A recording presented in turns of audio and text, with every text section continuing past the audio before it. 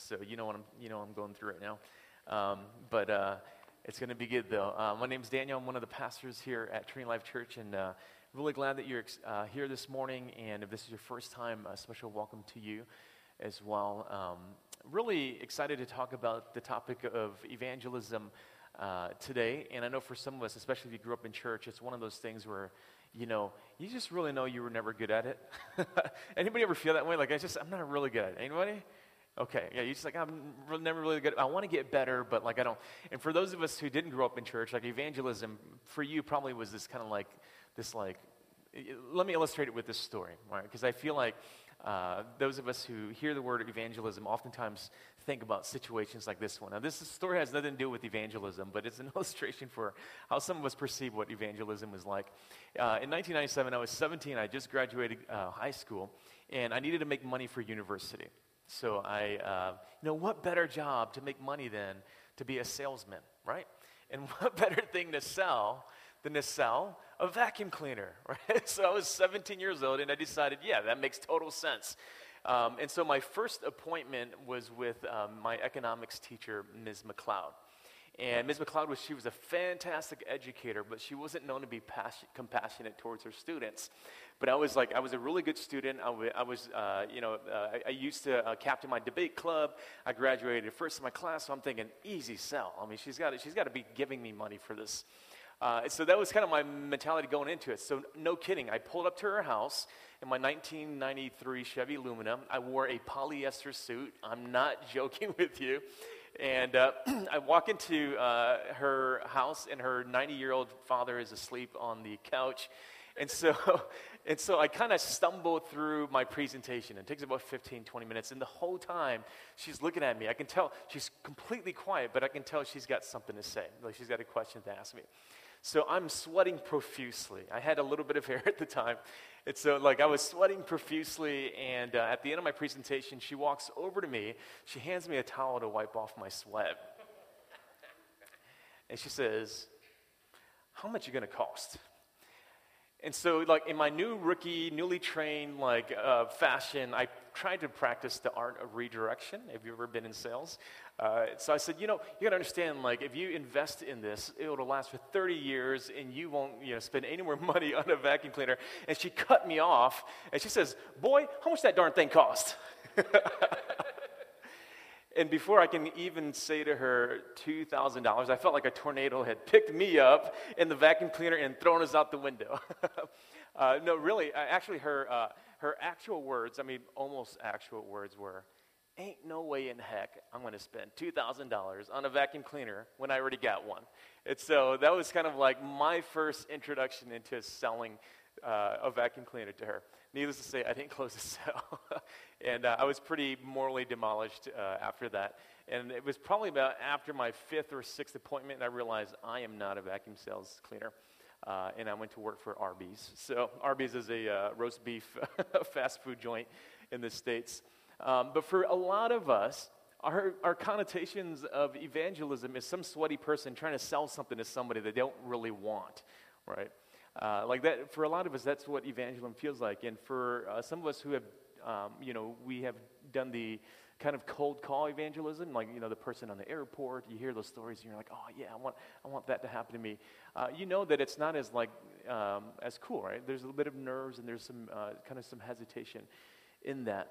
But our dream for Trinity Life, not so much to remove the tension or the nerves around the idea of evangelism, but our dream for our church really is to be a community where you are comfortably and naturally inviting people into experiences with Jesus and the church. That's our dream, is that you would feel comfortable and natural in inviting others to experience Jesus, to experience the church, that it would become a part of your lifestyle and not just appointments that you're making specifically. No politics involved, no manipulation, no emotional, intellectual manipulation, just feeling comfortable and natural in the way that you invite people into Jesus and the church. And honestly, in a city like Toronto, I think it's almost impossible to do that level of evangelism without admitting our shortcomings as Christians. There needs to be a sense in which we own up to some of our own issues. For instance, there are times when we realize that we're not on the right side of an issue. And it takes maybe 5, 10, 15 years to figure it out, but you realize that, oh, we're really not on the right side of this issue. And as Christians, we have to be able to change our minds when that happens. There are times when we just don't have all the answers and people are struggling in a certain way, or people just, there's an impossible, like an illogical, a struggle that we're facing. You just have to be able to admit to people that, you know what, I believe still, but to be honest with you, I don't have the answers to those questions. And then there are times when we actually just have to own up to the fact that some of our methods and some of our, styles and programs have actually even ended up hurting people more than they've helped people. And in those instances, the best thing that the church can do is grieve that we've done that and ask for forgiveness. Because I don't think it's possible for us to share our faith in a city like Toronto and not move forward in this way. But also at the same time, like evangelism isn't, it's not a bad thing. It's not a negative thing. For a lot of us, it conjures up that picture of the sweaty person trying to sell something. But it's really not as bad as, kind of in recent times that it's made out to be. I think there's a combination of postmodernity and pluralism that's kind of forced evangelism to kind of this dirty topic because everybody needs to get along, or people who have shared their faith in the past had a sense of superiority over other cultures. And so all those things aren't necessarily a product of, they're definitely not a product of Jesus' message, but it's a cultural thing. When you begin to, ideas compete. Sometimes people, when you're competing, their personalities come out, their brokenness comes out, and that's what people see when Christians are sharing Jesus. And so a lot of those things we're having to learn from, and we're having to, the biblical word is we're having to repent from that. But the reason why I know that evangelism is not a dirty word is because in the tech industry, and we have a few people in the tech industry, that the word evangelism is actually reviving back in the workplace. And so companies even appoint chief evangelists in their companies. Anybody have heard of this phenomenon before, right? And so what happens is that because what's happening in these companies is they realize that marketing sells products, but it's evangelists that build culture. And so they're really realizing after 10, 15, 20 years in being in business, like we're doing well building products, but like what's our culture? Who are we? And so they realize that they need evangelists to spread the culture of their company. So you see, every institution, whether you call them evangelists or not, they have some evangelists. Secular, religious, liberal, conservative. Every institution has somebody who functions as an evangelist in their culture and in their institution. And it's kind of neat that the tech industry is embracing the terminology because they realize that it's not about forcing things onto people, but it's about people who are competent in actually sharing the best values of their institution to spread that to others because they think it's worth sharing. Does that make sense? Right, so it actually happens all over the place. And so the city of Toronto, they have, I think, 6 value statements that form the core of what the city council, the mayor, thinks is the value and the vision of the city.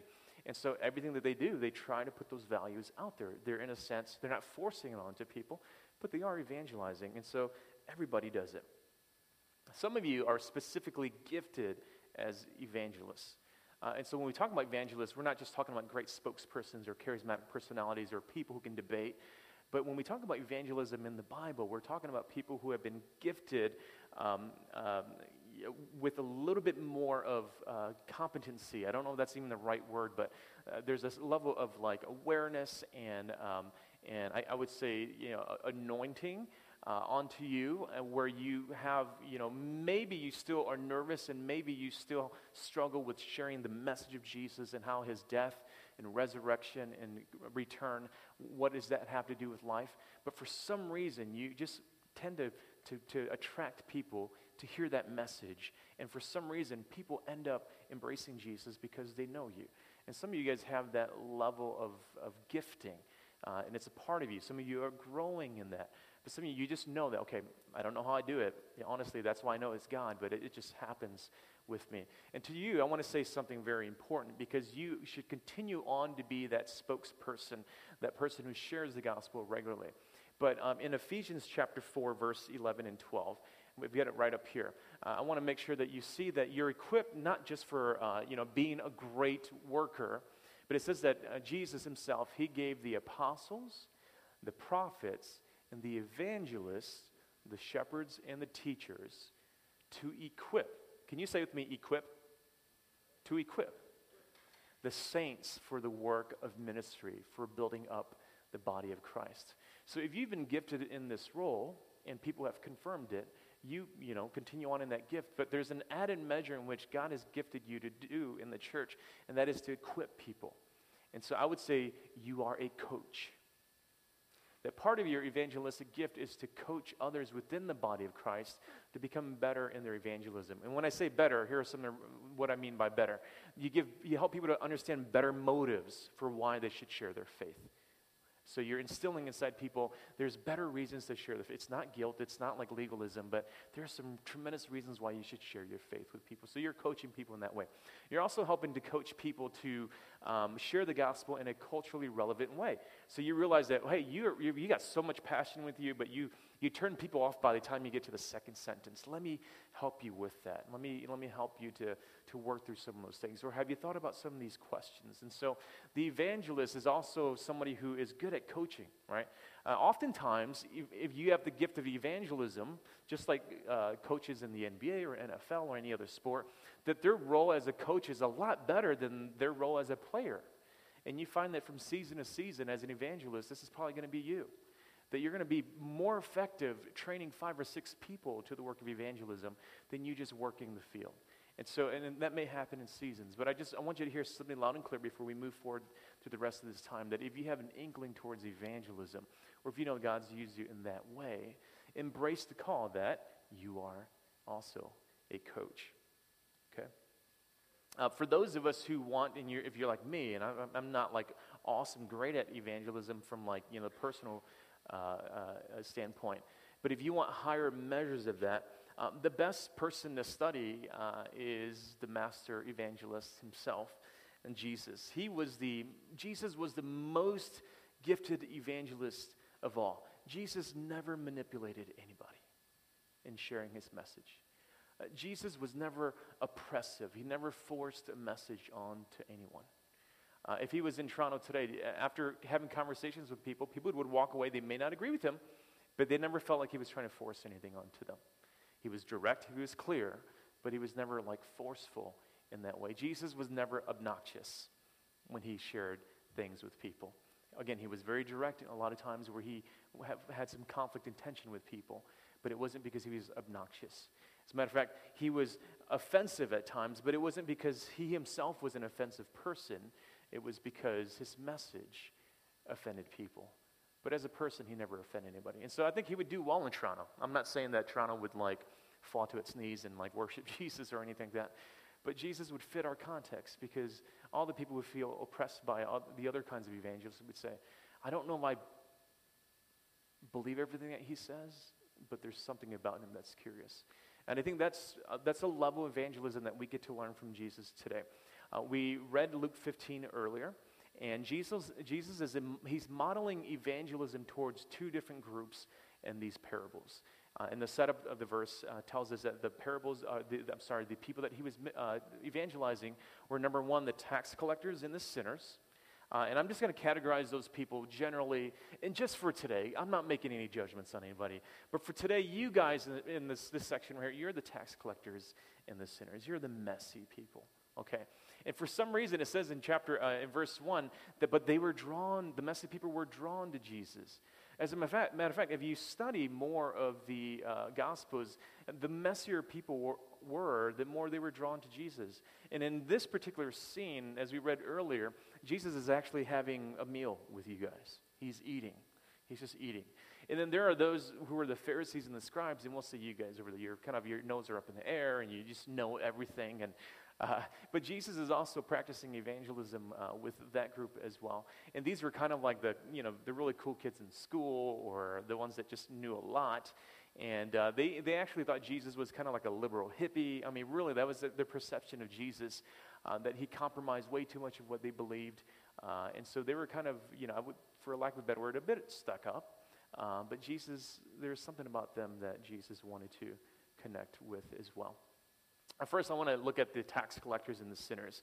In the first couple of verses, it says that the tax collectors and the sinners were all drawing near to hear Jesus. Again, Jesus had this draw towards those who had very messy lives.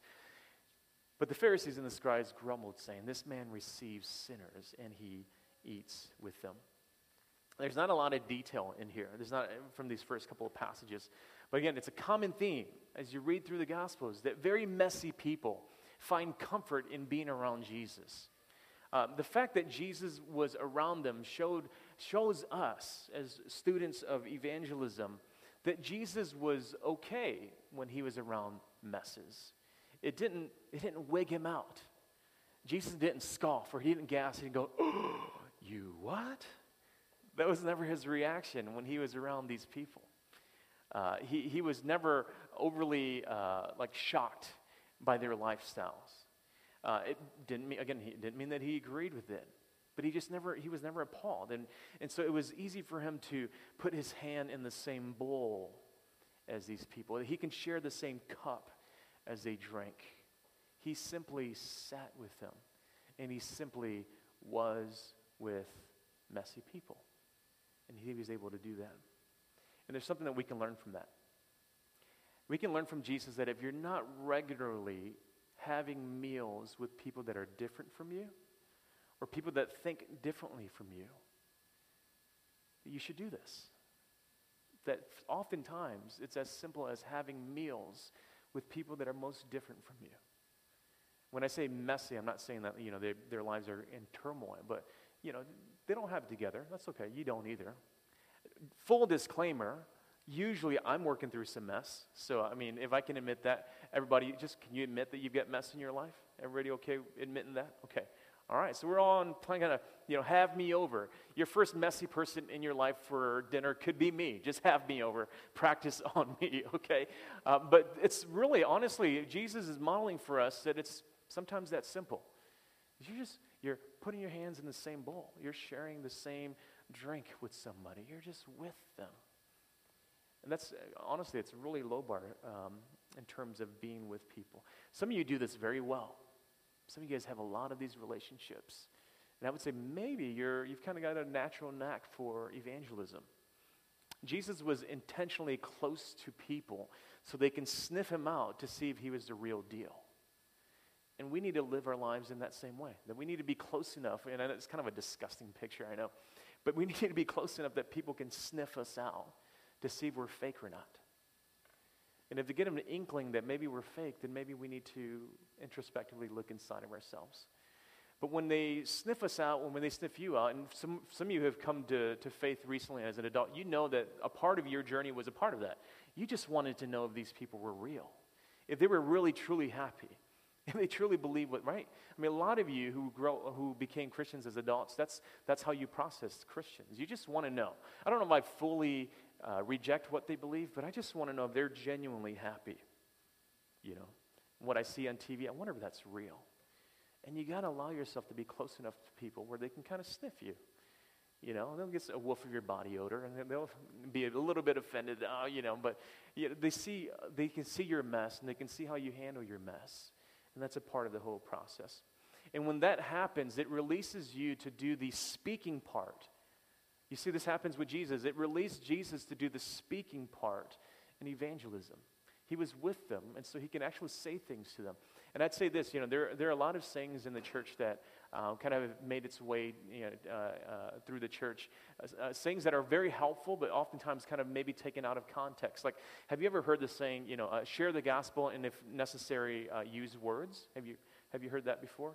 And so the idea is that, live a lifestyle, and you don't really need to talk about Jesus, but if you live your lifestyle, at least the way that people have used that, live a lifestyle, and people will be curious enough. And you do need to live a lifestyle that's consistent with Jesus in the Bible. But the end goal of evangelism is to share a message that the coming of Jesus, his death on the cross, is the forgiveness of sins. His death, his resurrection, it means that victory has won, not just for us as Christians, but for the whole entire universe. And his coming means that one day, every injustice, every evil is going to be made right. And so it's learning how to plug that message in a culturally relevant way after you've won some credibility with people. And so Jesus does this masterfully in this parable here. I'm taking a lot of creative license in retelling the parables, just because I want you to feel the earthiness, the accessibility of what Jesus is trying to do to the tax collectors and sinners and to the Pharisees. So some creative license. Don't think I'm all heretical and stuff like that, but I'm just trying to make it fun and creative. But imagine the scene. Again, cafeteria scene, right? There's all the kind of burnouts and all the crazy kids over here, and then there's all the cool kids over here. And Jesus chooses to come and sit down and eat with the kind of the burnouts and the crazies over here. And so the cool kids are over there saying, I thought that guy was cool. He's not cool. He's eating with those people over there, okay? So it's kind of that scene that Jesus is now standing up to speak. And it's almost like I hear Jesus saying, hey, man, you guys over here, you got a sheep? Oh, you got sheep, okay. They're hard, aren't they, taking care of a sheep? Yeah, they're really hard taking care. There's so much time and investment. They're. I wouldn't call them stupid, but I've heard people call them stupid animals. Yeah, it's really a big struggle. Okay, so if you had 100 sheep, let's say one of them overnight got lost. Yeah, that would freak you out. You'd be upset. You'd be right because you spent so much time helping that. You wouldn't want a wolf to get to it. You wouldn't want it to fall in a river. You wouldn't want it to drown. You would go after that sheep as if she was your daughter, wouldn't you? Yeah, you would, because you would be a good shepherd. I mean, most of you Pharisees, you're bivocational. You have other jobs. Some of you are shepherds. So Jesus, imagine if that happened to you, right? What would you do when you found your sheep? Let's admit, you're a man. You'd macho cry though, wouldn't you? You'd macho cry and eventually ugly cry, and you wouldn't tell anybody. But you love that thing so much because you spent so much time with it, and you see how cute it is, and you spent so much. And so you come home, you throw a party. People wouldn't understand why you're throwing a party for a sheep, but free food, so they're going to come and celebrate with you. And so there's like a Pharisee in the back crying because he knows that he loves his sheep that much. So Jesus, you see that guy? He gets me. And can you imagine Jesus turning to the tax collectors and sinners and saying, and that's how God feels about you. And he turns back to them and says, hey, how many of you guys are married? Or, okay, not married, engaged? Oh, you're engaged. So your fiance, she's got the dowry thing where, she wears the silver coins around her head? Okay, yeah, good. What would happen if she spent one of those coins before your wedding night? What would people say about her? Oh, stingy, irresponsible, yeah. But what if she just lost one? What would people say about her? Yeah, still irresponsible and not careful. Okay, so it sounds like to me that if she lost one at night, she would be frantic, searching the whole entire house for it, wouldn't she? Who would she be thinking about that whole time while she was looking for the coin? Oh, she'd be thinking about you. So let me get this right. So she lost the coin because that coin represents her faithfulness and her love towards you. So she's going to make sure on her wedding day that she has all 10 coins. So she's thinking about you, right? It's almost as if Jesus then turns to the tax collectors and sinners and says, that's how God feels about you. And so the scene is playing out in this kind of fashion where Jesus is using the tax collectors and sinners to help the Pharisees and the scribes, but at the same time, he's trying to help the tax collectors and sinners to see that God has a heart for you way beyond that you could even ever expect for yourself. How do you think the tax collectors and the sinners responded to Jesus, though? How do you think they responded? I think there was probably two different kinds of responses. And I think the first response is a normal response. I think when somebody tells a story about me being a lost person, my initial response would be to be offended.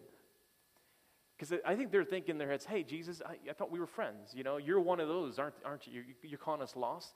But they know that Jesus was authentic and he was real with them. And so it kind of hurt that Jesus, who was their friend, thought that they were lost.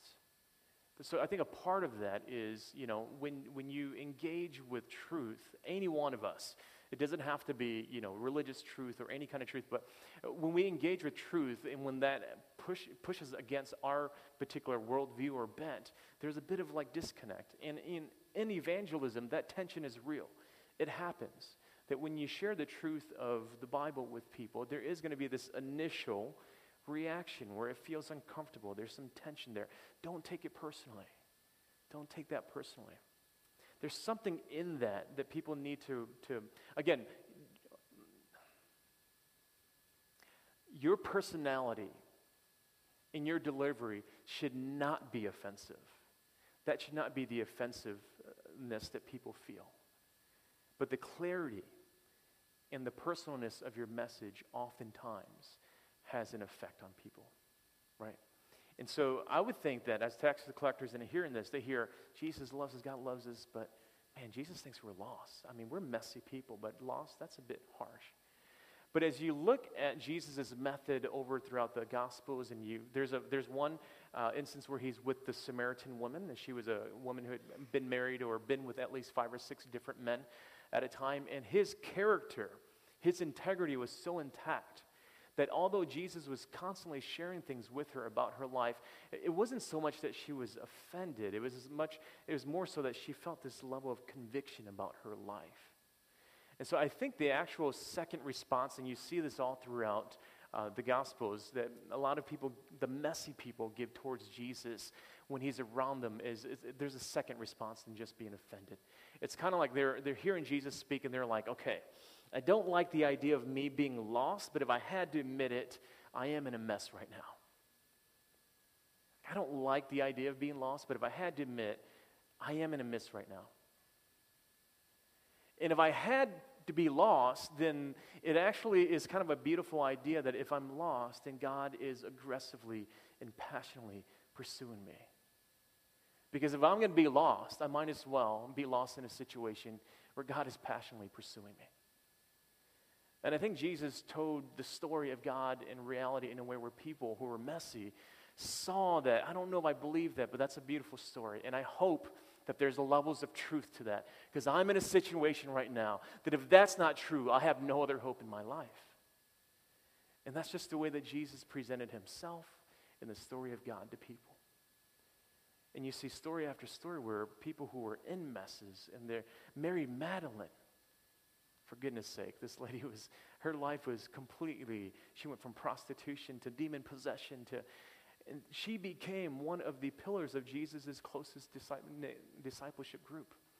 There was something about the way Jesus talked about reality and the truth of Scripture that people said, I don't know if that's true, but it's beautiful.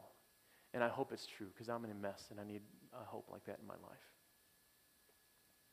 When you share the message of Jesus and the gospel with people, that's the kind of Jesus that you want to share with those who are in a mess, with those who don't have it together.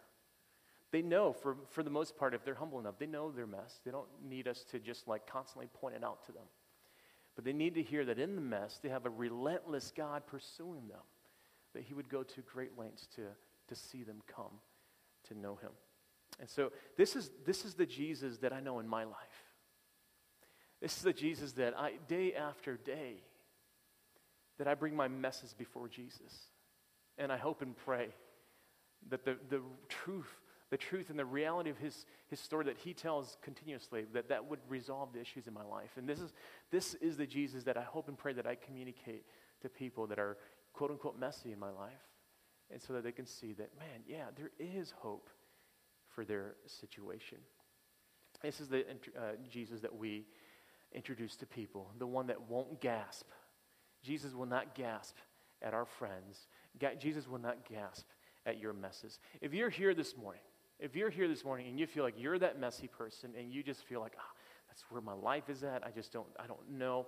One thing I want you to, and I felt like you needed to see it in words, but I wanted you to know that God is crazy about you.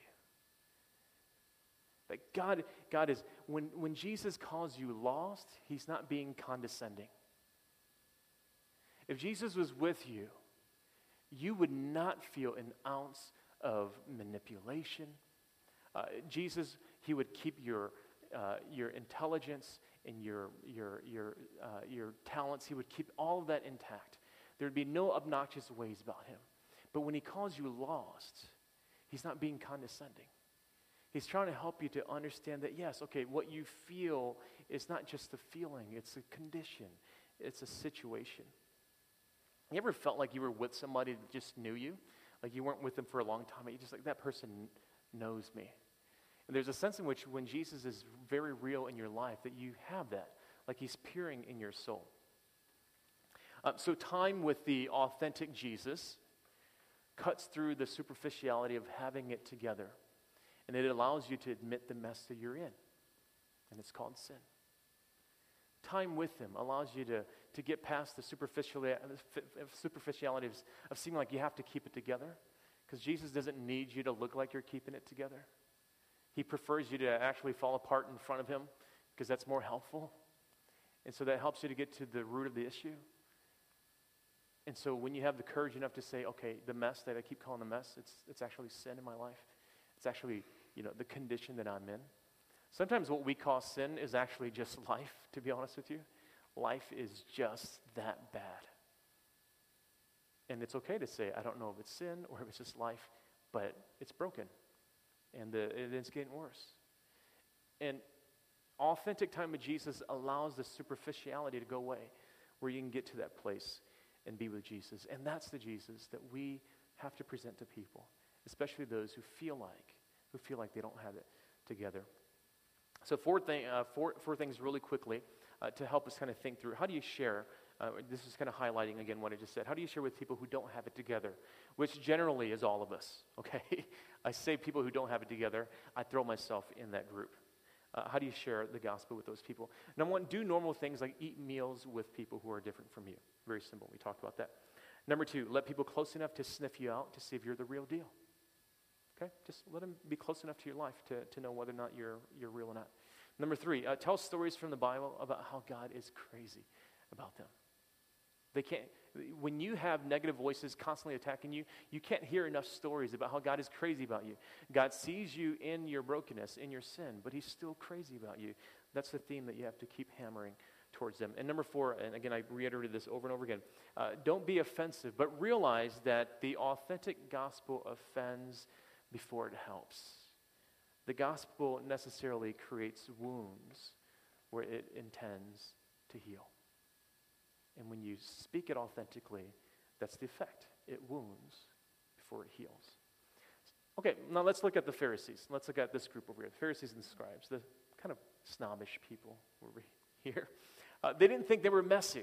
They didn't think that was their life. They were educated. They seemed to have it together. They were moral. They were well respected. They were really, really smart people. It wasn't their sin that made their heart against God. It was their goodness that made their heart harden against God. And there was something about that Jesus says, even you guys, the well-put people, well-together put people, even you need saving as well. I came across this article in the New York Times this week, and it just fits so well. It was written by David Brooks, and it's called The Epidemic of Worry. It's about the anxiety that rich and educated people face, and it's because they have the greatest sense of FOMO. You know what FOMO is? Fear of missing out. And so they're educated, they've got everything that they could have, but they have the greatest sense of FOMO. And so David Brooks writes this. He says, educated class anxiety can often be characterized as a feeling overabundant of options without a core of convicting purpose. It's worth noting that rich countries are more anxious than poorer ones. According to the World Health Organization, 18.2% of Americans report chronic anxiety, while only 3.3% of Nigerians do. And they got a crazy war going on in Nigeria. Today, when you hear affluent people express worry, it's usually related to the fear of missing out and the dizziness of freedom. The affluent often feel besieged by busyness and plagued by a daily excess of choices. It's the what should I do kind of situation that's causing this anxiety. And at the same time, there is a pervasive cosmic unease, the anxiety that they don't quite understand the meaning of life or have not surrendered to some all-encompassing commitment that would bring coherence and peace. And what David Brooks is saying, their options and the fact that they have everything, but they're not rooted in anything, just makes them feel anxious about life. And there's a very real group of people out there that live life that way. Now, here's the important thing. When you're trying to share the gospel, or when you're trying to do evangelism with this group of people, it's very, very, very, very important that you don't say, oh, look at you. You have everything, but you feel so empty inside. It's very, very important that That's not how you come off talking to people who struggle in that way. Because when you do that, you actually just affirm all of the obnoxiousness and all of the suspicion that people have about evangelists. You're saying, oh, you're very rich and you're very, educated, but you're so empty inside. Because what happens is when we do that to people, whether it's true or not, they will maintain that their life does have meaning and their life does have purpose to save face. And so if you say, oh, you have all these things and you're empty, or if we kind of just say that out of the side of our mouth and they hear that, then my reaction would be, no, I do have meaning, I do have purpose, and even if I don't, because I would try to save face. And certainly what you also don't do is you don't say, oh, you're so closed-minded. Just think there's more things to do in life than to be educated and have money. If we say those kinds of things, then again, you're appealing to their pride. And so it makes it a closed conversation. So, oh, you're closed-minded people. And that whole idea of you're closed-minded people, like, isn't that a funny argument that people use? Because, like, conservative people use it against liberal people, and liberal people use it against conservative people. You're so closed-minded. Well, no, you're so closed-minded, right? And so when Jesus is dealing with these kind of people, he kind of goes like a third different way. When he's dealing with the Pharisees, he's not trying to one-up them, but he's also not trying to win them over in one shot. When Jesus is dealing with the educated and the kind of like the well-off people, he invests in a long-term relationship. Most of the conversations in the New Testament is Jesus talking with the Pharisees and the scribes. There are times when Jesus is very, very direct and very harsh with the Pharisees and the scribes. But why? Why would Jesus do that with them and not so much with the tax collectors and the sinners? Scholars believe that because Jesus was a rabbi and he had disciples, that he came from a tradition either very similar to the Pharisees or either he came from the Pharisaic tradition himself. And so whenever Jesus was being very harsh and direct with the Pharisees and the scribes, it wasn't because he was doing it far off from a distance. It was because he was an inside guy. Jesus was speaking to his own.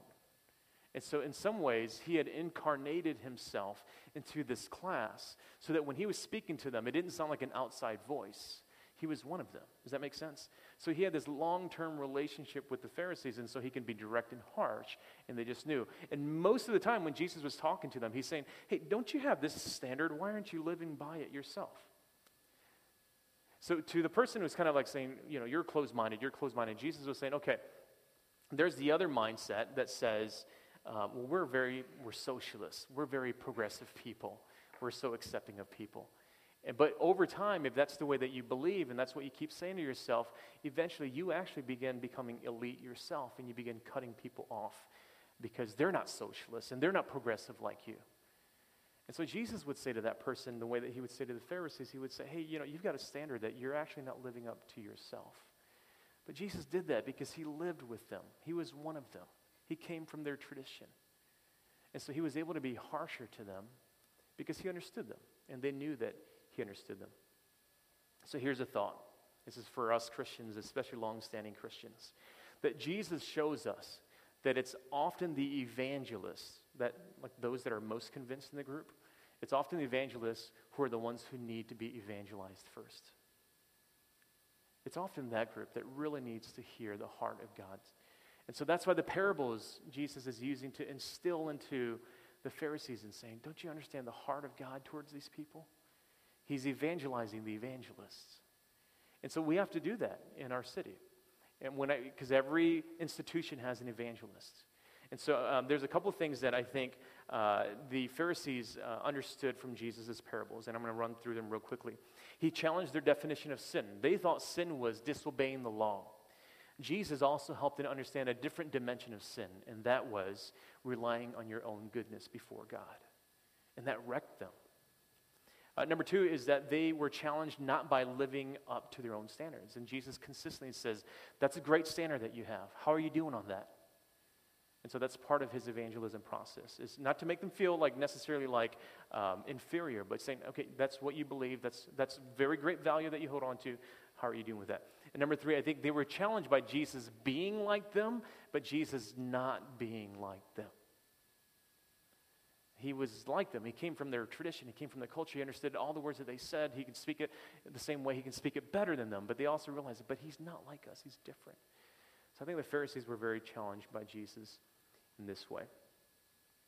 It's amazing because two great Pharisees in the Bible come to believe in Jesus and become Christians. Nicodemus, who helped bury Jesus when Jesus died, and the Apostle Paul, who was a great Pharisee who was responsible for starting most of the New Testament churches.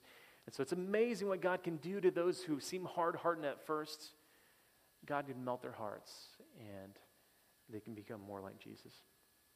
Real quickly, 4 things for us. How do you reach the educated and self-sufficient people of our day? That's a big question. This isn't going to solve the issue for us, but just some things from John Stott to think through. These are conditions before faith in Christ must happen. And the first condition is that it must be, the message that we share must be intelligible. Are you going slow enough that people can process the biblical events that you're sharing with them? You can't just spill it all out at once, so there's a process to it. What you're speaking, is it intelligible to people? When you say the cross, what do people envision? When you say resurrection, when you say Noah, what do people envision? Go slow with people. It must be intelligible in order for it to be, the next word is credible. Is what you're saying, are there witnesses? Does it line up with what we understand, right? And so there's a bit in which you have to also show them that, okay, this is credible, probably more credible than what you believe, because you see, this is where your worldview is also failing, and this is where the biblical worldview helps fill in some of those cracks. And so you're helping them over time to see that there is credibility to the message. Thirdly, is that it's also plausible. That this is a plausible message. Like, okay, this isn't just like a spaghetti monster flying over and zapping people. There's some atheist evangelists who make Christianity look like there's a spaghetti monster that's created the universe. Don't believe those atheist evangelists. But is it plausible? Like, does this meet real needs? Is it tangible? Could I live in this? You make it plausible. And then eventually it has to become personal. Why does God demand a personal response? Why does it matter that you either subscribe to it or you don't? Why does it matter that you have to invest in it? Why does it matter that it's an all-in investment? Why? And so it's helping them people process at this point. It took a long time for the Pharisees in the New Testament to get to the point where they were able to say, okay, the story that Jesus told the tax collectors and sinners, that story applies to me too. But it was a long-term investment where he was taking people through these 4 or 5 different things that yielded Nicodemus, that yielded the Apostle Paul. And if we do this with regularity, with the sense of kind of naturalness about it, I would not be shocked if God uses us to raise up future great evangelists from among us. I would not be shocked that God would use us to launch a second generation of evangelists in our city that just does it naturally. I'm not against passing out tracts. I'm not against about preaching on corner streets. I've never tried that. I wouldn't be opposed to it. Maybe we should try it. But there's a sense in which God is teaching us new ways of evangelism, that if we stayed faithful in doing this, that God might just release a second generation of evangelists that aren't obnoxious, that don't manipulate, that don't have the baggage that sometimes Christian evangelists do. All this is to say, and Jesus kind of moves into a third parable that I'm going to conclude our message with. It's a parable that a lot of you guys are very familiar with, especially if you grew up in the church. But at the end of kind of Jesus' kind of storytelling, he tells them a different parable, because the reality is that the Pharisees and the tax collectors are just like siblings. They're just your brothers. You're all kind of from the same thing. And so he goes on to tell them a story about a father who has 2 sons. And they demand, or this youngest son demands his inheritance. So the father divides his inheritance, and he gives it to each one of his sons, the older and the younger. The younger one decides to take his inheritance. He moves far away, spends it on wild living, and then he hits rock bottom. He comes up with a plan. He says, I can't go back to my house and be a son, but I bet you I can go back and be a slave. I'll pay my dad back, and at least I can live like a slave in my dad's house. So he begins returning home. And so that part of the story is the tax collectors and the sinners. They're the young brother. And so he begins his way home, and he's surprised and he's shocked that his dad has been waiting for him the whole time. His dad's been waiting for him. He begins to give his speech. I'm no longer worthy to be called your son. Take me home into your, as a servant. And his father says, no, you're my son. So he gives him a robe and a ring and sandals, and he kisses him on the neck, it says. And he kills the biggest cow, and they have a big party. And that's the father's response to the tax collectors and the sinners. He's like, I'm just glad you're home. And so the older brother, who stayed home and took care of the father, heard the party going and grabbed one of his servants and says, you tell my dad to come out here. I need to talk to him right now. Dad comes out and says, son, come in. And he says, I'm not coming in. You got to see that his anger wasn't directed towards his younger brother as much. His anger was directed towards the father.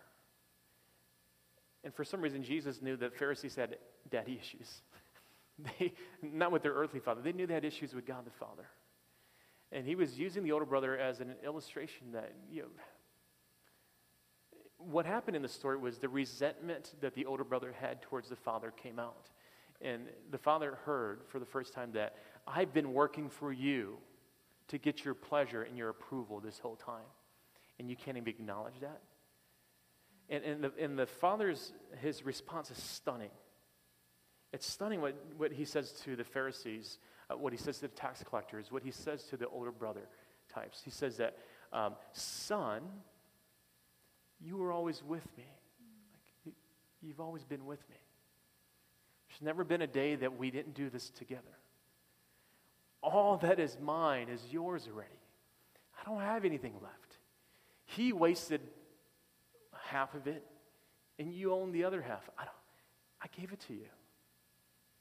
It was fitting to celebrate and be glad, for this brother was dead and is alive. He was lost, and he's found. What the father is saying to the older brother is what Jesus is saying to the Pharisees, and it's what God is saying to a lot of us this morning. He's saying, what happened to your heart? Where's your heart in this? Where's your family heart in this? What? How's your heart and my heart so different, son? I don't understand. We come from the same, you're in my, why is my heart over here? And your heart's so different. Everything I have is yours. He's not trying to guilt trip the older brother. He's not trying to get him to behave better. He's just saying, let's get our hearts in alignment. And I think for a lot of us, we've been in church for a long time type of people, that God is saying to us in a gentle, very straightforward but gentle way, where's your heart? What happened? Why aren't you excited? Why aren't you crying anymore? How did you get to this point? And sometimes you have to evangelize the evangelist. You really have to. And I think what Jesus was doing was he was doing that with the Pharisees. He was allowing the Father's heart to shine through, to melt their heart, to win them over to the mission. And man, there are levels of that I just pray for myself. I just, God, melt my heart. There are days when I'm so focused on doing the administrative task, and God is saying, where is your heart? It's about people. Right? Our fears about sharing the gospel with people, our fears about sharing the gospel with people are less about rejection. It has more to do with authentic times with the Father. And that's what I want to end our time with. So I want to challenge each and every one of us, because you're in a place where either you're a tax collector and a sinner, and you have to embrace this idea that Jesus calls you lost, but he doesn't do it in a condescending way. Or you have to embrace the idea that, you've been in this thing for a long time, and you just don't have any more passion, and you just feel like it's a job, and you're like a Pharisee and older brother. You know a lot. You're pretty well off in life, but you're just doing the thing because it's the routine. And you have to embrace that. Or you have to understand that there's also a third option, which is Jesus, and he just constantly spent time with the Father. And the Father told him, that person, those people over there, meals with him. Stop at that well. go to that city, that mountain, that tree, the beggar over there, the prostitutes over there, the 10 lepers on that street. He just lived with this level of sensitivity where every day he walked, God gave him an assignment. He always had assignments. It was always people-oriented. You know, Jesus had books to keep. He had mouths to feed. Jesus knows our administrative problems. He knows that you've got kids to feed. He knows that you've got lawns to mow or patches of grass in your apartment to shear with scissors. But when you live with when you graduate from embracing that you were lost, and when you're sick and tired of being older brother types, Jesus is saying it's about a daily, authentic time with a Father who gives you the assignments. He gives us assignments every day. Sometimes it's as simple as having meals. Sometimes it's about the lepers on Sherburne Street or George Street or 4 o'clock in the morning on Jarvis and Carlton here. Mary Madeline's walking all over the place. And there's something about that where he's just saying, where's your heart? Because I think if he has our heart, it's easy for him to get our time. It's easy for him to get our schedules. But if he doesn't have our heart, then we'll always be stuck in this older brother mentality where we know a lot. But what we do over the years is we accumulate bitterness and we just despise the messy people, the very people that Jesus came to save. I want to close our time in prayer. Sorry, I didn't mean to be so emotional, but I think God is working on my own heart. I want to pray some things specifically over us this morning.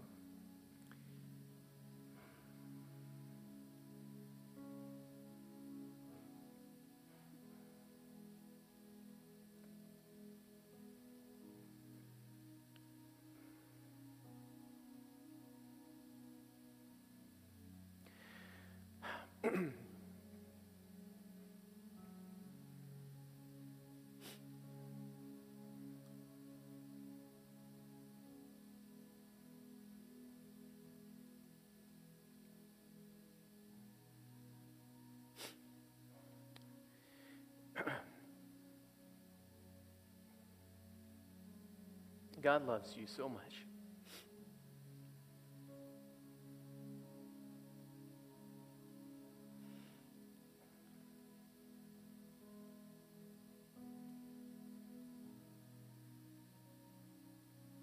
That in your lostness, he sent Jesus to search for you and to find you, to deliver you from sin. And he died the death that you should have died,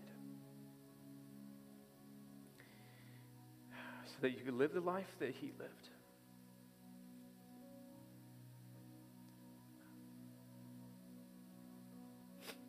So you can be a child of God.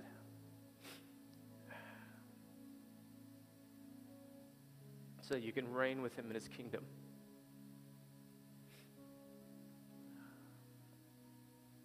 The Father says, everything I have is yours. Lord, remove these things that steal our compassion. God, if I had to admit what I perceive to be my Christian life can feel like a grind sometimes.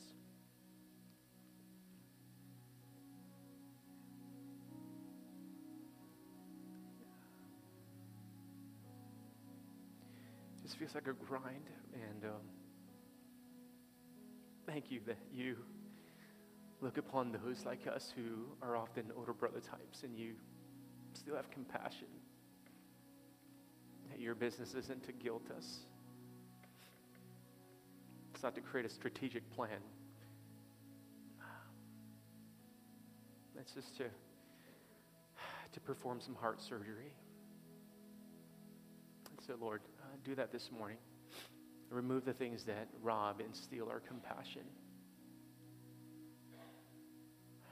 The same sunlight that melts wax hardens clay.